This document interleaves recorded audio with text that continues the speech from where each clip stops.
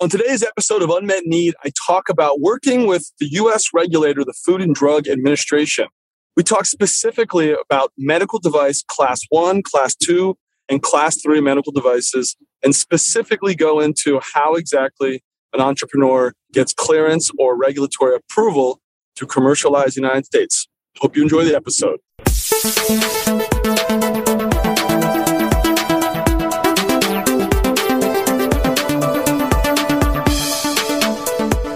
Hello, and welcome to the next episode of Unmet Need. I am your host, Jeff Smith, and today's episode is all about the FDA. The sequence of talking about U.S. regulatory matters are important when starting the company because it's always a good idea to have the end in mind at the beginning. So I'm going to break down the three primary classes of medical devices. And so within the FDA, there is obviously food, drug, medical devices. Many consumer products are regulated through the FDA. But for purposes of this discussion, we'll talk about medical devices. And so the medical device classes consist of Class 1, which think of, I'm going to make an orthopedic mallet and I'm going to notify the FDA of my intent to sell. And so this does not require clearance or approval from the FDA prior to commercializing. The key distinction with Class 1 is that first, your medical device, the way you intend to market it, and especially the way you intend to train physicians on how to use this device, all conform to the Class 1 qualifications and what makes a product Class 1. I highly recommend you to go to the FDA's website, fda.gov, and there's excellent guidance documents on what a Class 1 medical device is. For purposes of this discussion, think of a Class 1 device as a general use instrument. And so because it is general use, the FDA cleared or approved labeling for exactly what industry can do to promote, it's very broad. And so the watch out here is when you take a Class 1 instrument, let's say going back to the orthopedic mallet, if you register with the Food and Drug Administration, first you have to register your establishment. That's the name of your company. And then next, if you register the specific product, in this case, the orthopedic mallet, and you have to maintain a quality management system, which we'll talk about in another episode.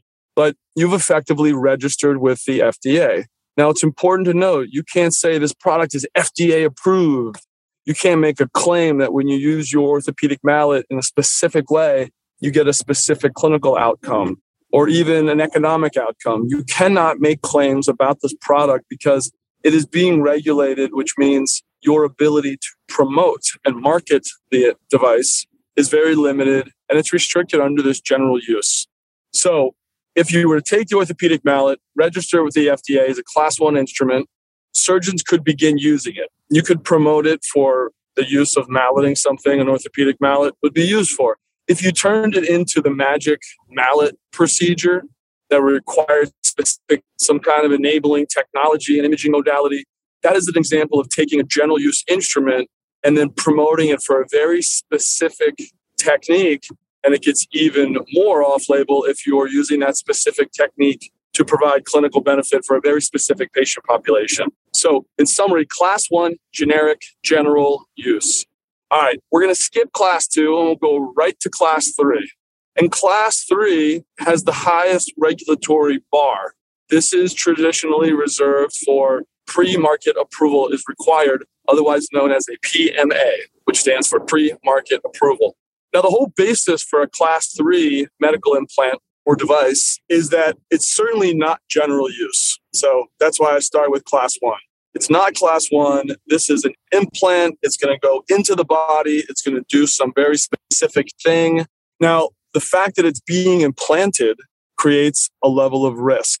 It's a safety risk. It's an efficacy risk. And because this is a medical implant and because we're exploring Class 3, the whole idea behind Class 3 is that there's nothing else like it. And so we'll come back to that when we discuss Class 2. But for purposes of the Class 3 description, a Class 3 medical device requiring pre-market approval has the highest level of novelty.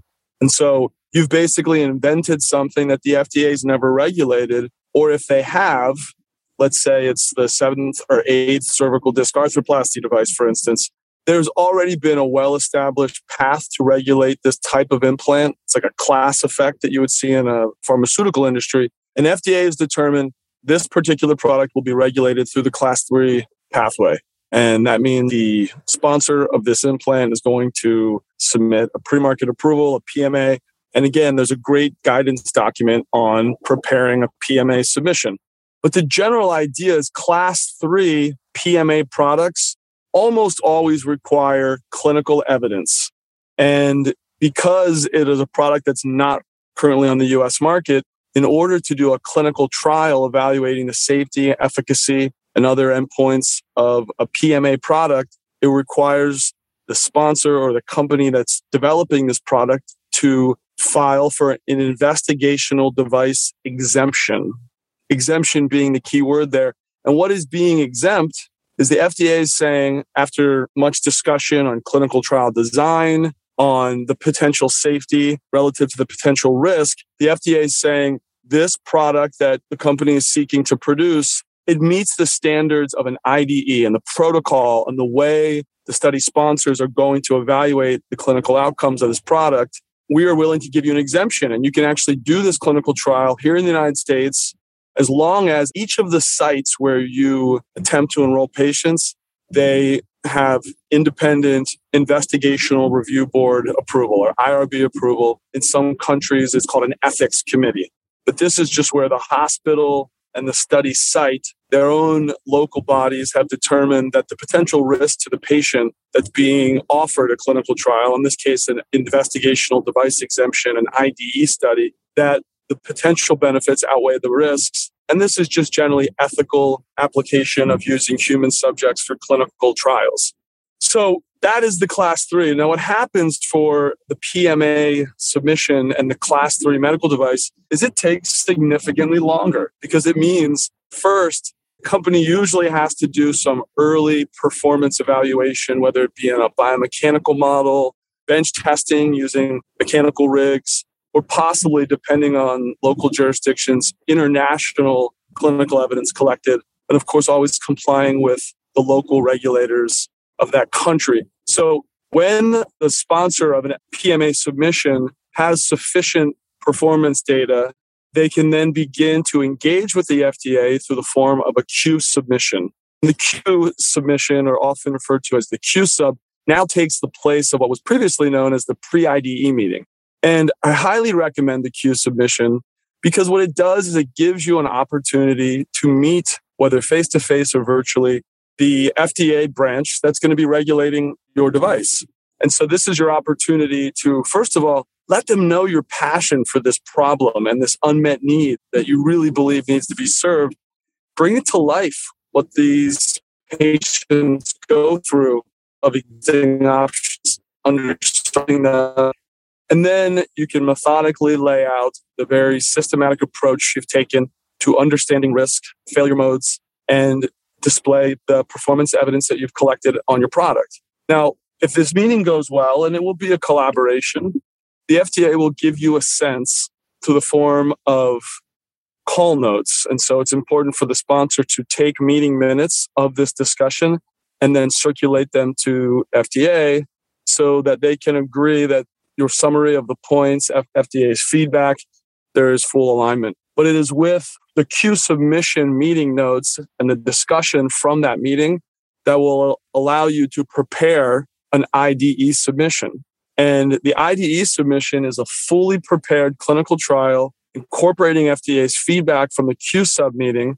And when the FDA says this clinical trial is now approved, you've created value for your business. And it's an important milestone for a Class 3 company, a Class 3 product being developed by a company because it shows a path to complete clinical data collection that FDA has said, should you meet a particular endpoint, whether it be non-inferiority to other implants in the similar space, or in some cases, even a superiority bar.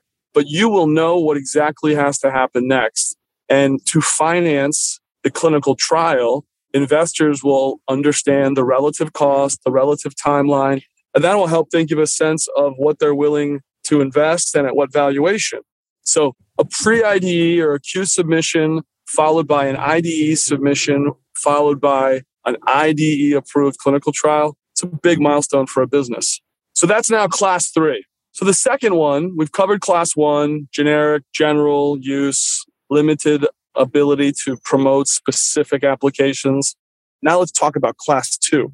Now, class 2 is the most common regulatory pathway by FDA for medical devices because what it attempts to do is it calls out a period in time in the late 70s where many medical devices were regulated. And FDA says, here's what we're going to do. There's so many categories within surgery and med tech. We're going to classify these products into specific codes. And our belief is that in aggregate, they represent the majority of medical implant instrument types. And moving forward, they will now serve as predicates. And so when industry or academia develop a new medical device, we will determine their regulatory status based on the existence or non-existence of a predicate. And so being able to understand how to review CDRH, which is the medical device branch of FDA, and actually seek out creatively predicates that could serve as a valid predicate for your novel medical device, yet there's sufficient leeway within that category where there's enough different design features within the predicate class that some of the novel features of your implant could still meet the predicate and valid predicate for a class 2 submission. And so let's go now we'll take something really generic, an orthopedic screw. There are orthopedic screws cleared by the FDA through the class 2 pathway. And now a company wants to develop an orthopedic screw. So the first thing the company does is look at the 510K database. And the database will have product codes. So for instance, I think the orthopedic bone screw is, I want to say UWC or something like that.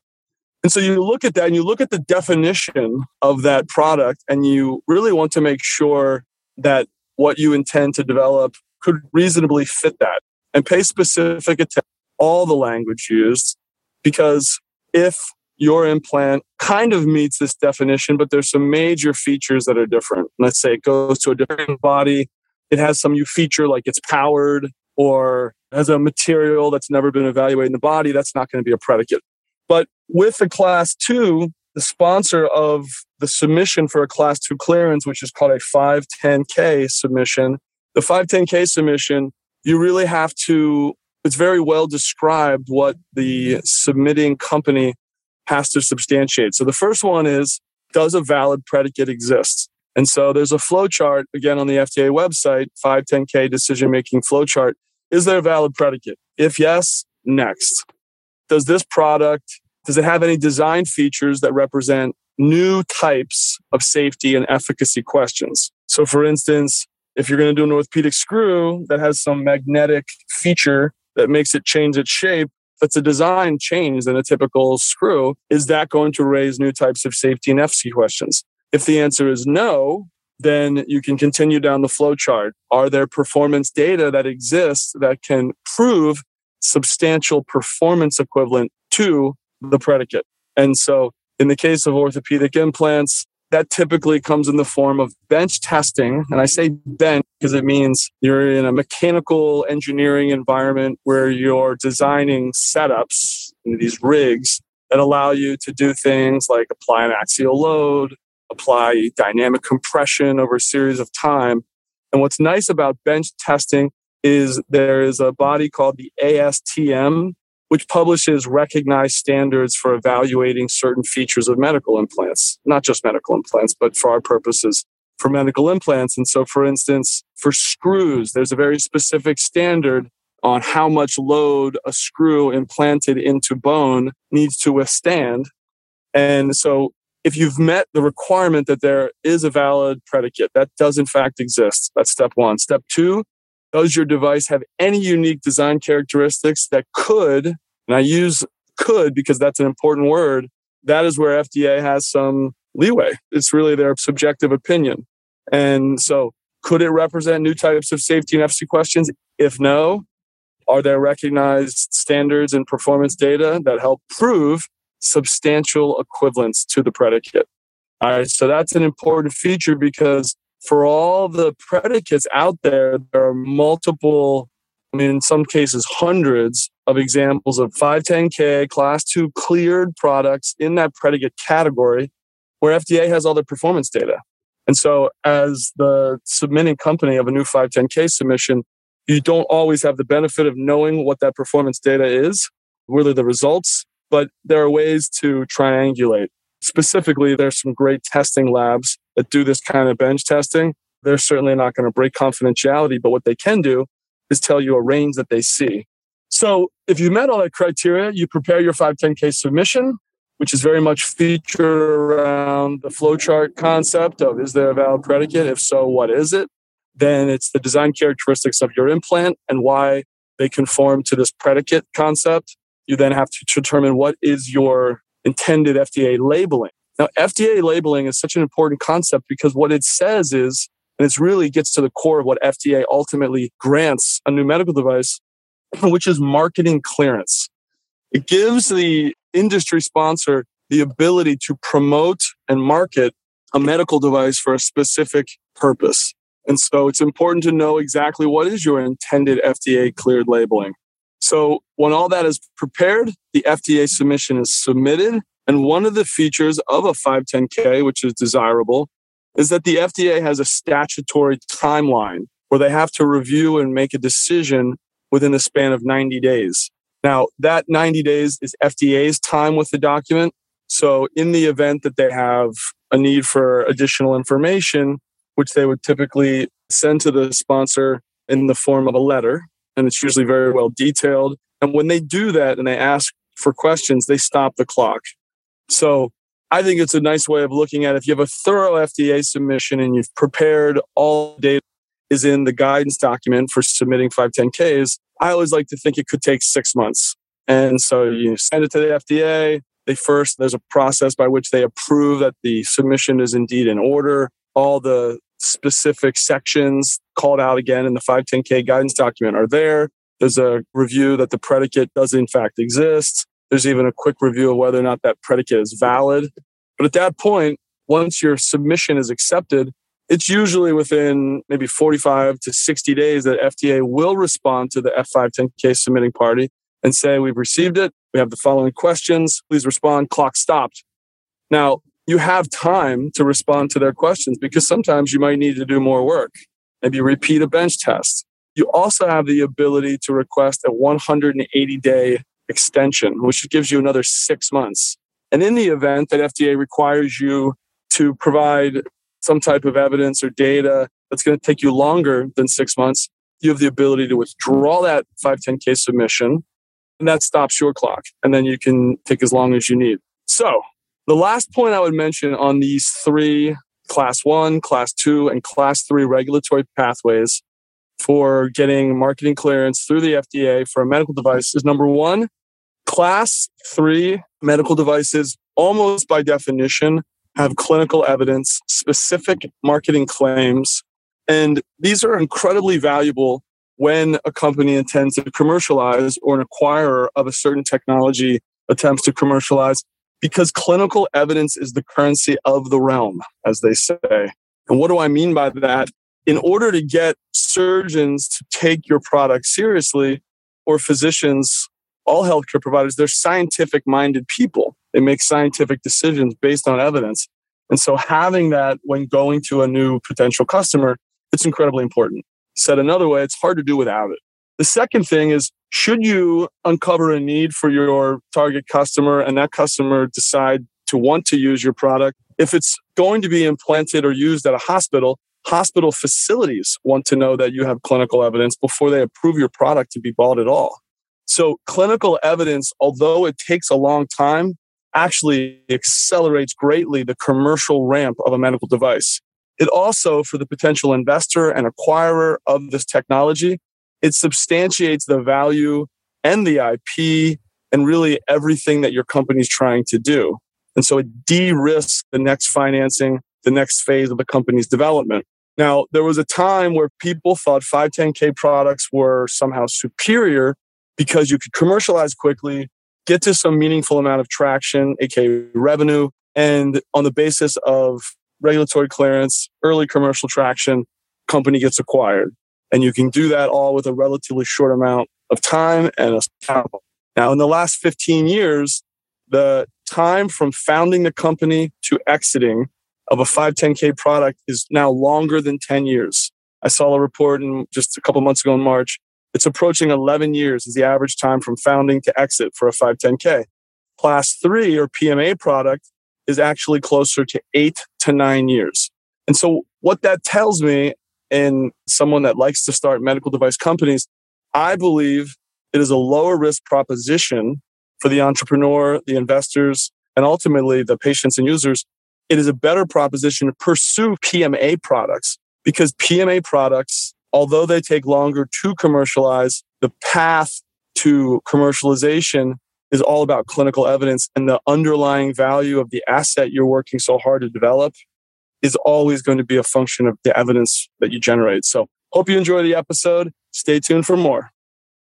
All right, guys, thanks for listening to this episode of Unmet Need on FDA Matters. Hopefully you found the description of Class 1, Class 2, and Class 3 medical devices helpful. If you have any questions, feel free to contact me on LinkedIn or hit me up at jeff@jeffsmith.co. And you can always find my content www.jeffsmith.co. All right, folks, that's all for today, but thanks for listening to another episode of Unmet Need. Hope you found something on the show today to be useful. And as always, please reach out to me. My website's jeffsmith.co. That's JEFFSMITH.co. You can also look for me on LinkedIn or all social media platforms. The point of this podcast is all about the physician entrepreneur. I'm looking forward to meeting you. I want to help you on what you're doing. So don't be shy. Drop me a comment on social media or just send me an email at jeff@jeffsmith.co. And as always, stay tuned for the next episode of Unmet Need.